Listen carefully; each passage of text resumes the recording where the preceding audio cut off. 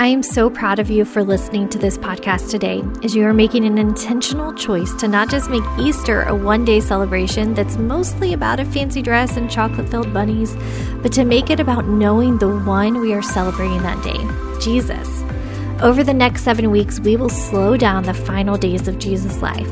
We will take a peek into each of these moments so that we can know Him better. I want to teach you some common Lent practices, Bible study, fasting, Lent candles, repentance, and prayer. I will guide you through implementing each of these.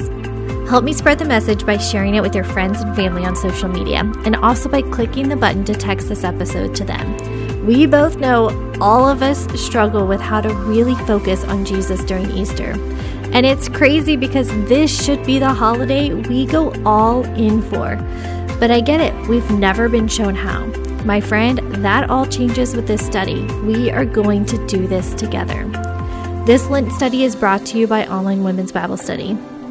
I would love for you to join our community as we are growing even more in God's Word. And I'm giving you a week free to try out being a member at onlinewomensbiblestudy.com. This will be automatically applied when you sign up today. This spring, we are studying the book of James, which is the perfect complement to this final day's Lent study, because it was one of the very first letters written to the first followers of Jesus. So as you are studying the final days of Jesus' life, you will see how the first followers lived it out. Don't forget to subscribe to this podcast so you don't miss a single episode. All right, let's get started with today's session.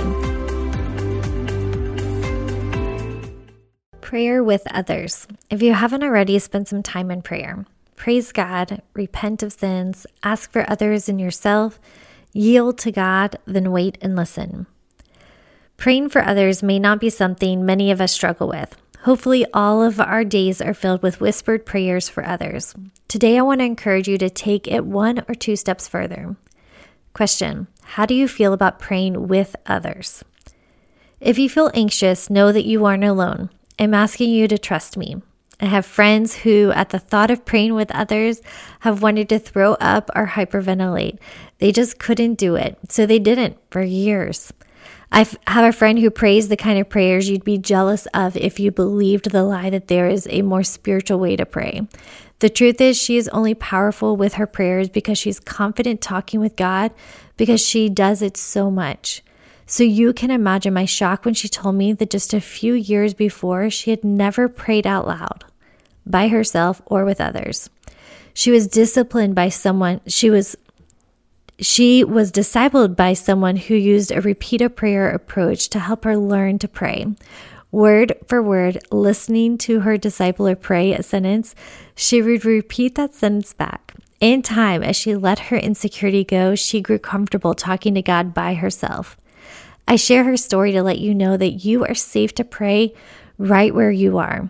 There isn't a right way or a better way. The best way is just your voice uttering the words in your heart to God, no matter how it sounds to you. It's beautiful to Him. Question: have you ever prayed in a group or had someone pray over you? How did it make you feel?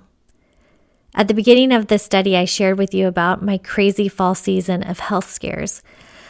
I couldn't find the words to pray sometimes. I was literally held up by the prayers of my husband, friends, and church. Today, I want you to experience prayer with others in 2 really powerful ways. First, praying with others. Matthew 18:20 says, "For where 2 or 3 are gathered in my name, there I am among them." This contrasts with many other scriptures that talk about praying in secret, Matthew 6:6, and not to be noticed. However, there are just as many, actually far more examples of people praying in groups. However, we let these verses on praying in secret and our own insecurity keep us from praying with others. Question: reach out to 1 to 3 people and ask them to get together to pray. Who did you reach out to and when are you gathering? Prompt: read and write out Acts 4:31 and share it with your prayer group. Acts 4:31. After they prayed, the place where they were meeting was shaken, and they were all filled with the Holy Spirit and spoke the word of God boldly. I'm praying your prayer time with others shakes some things up as it did for the people gathered in Acts 4. Second, praying for someone else. There's so much joy and love to be found as we begin praying for those around us. This can be done in many ways. Find one that works best for you. Here are a few suggestions. Send a text to someone asking how you can pray for them. Do it and text them back that you did. Maybe even text back a prayer. Commit to praying for someone each day. Set an alarm to go off on your phone at a certain time to remind you. Ask the Spirit to show you people you could pray over that day. He might lead you to people you may have never noticed before, or maybe see all the time. When people come in and out of your home, pray over them before they leave. If you have people in your home, roommates, parents, kids, spouses, etc., pray over them.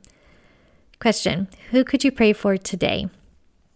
Come back at the end of the day and share. Question: who did you pray for and how did it go? My prayer for you is that you would feel like you know Jesus more as we work our way through his final days. His story is the reason we celebrate on Easter Sunday, because it's the thing that has totally changed our lives. I so hope this was encouraging to you. If it was, it would be so helpful if you would leave a review for this show. If it wasn't, well, you don't have to leave a review. Finally, please share this with your friends. We want to encourage as many people as we can with this free and super easy to do Lent study. And when you share about it on social media, be sure to use #Hearers and Doers Podcast and tag me at Becky Kaiser. As a reminder, if you are looking to grow in God's Word and community, you get a week free to try out being a member at onlinewomensbiblestudy.com. I'll see you tomorrow with another Final Days episode.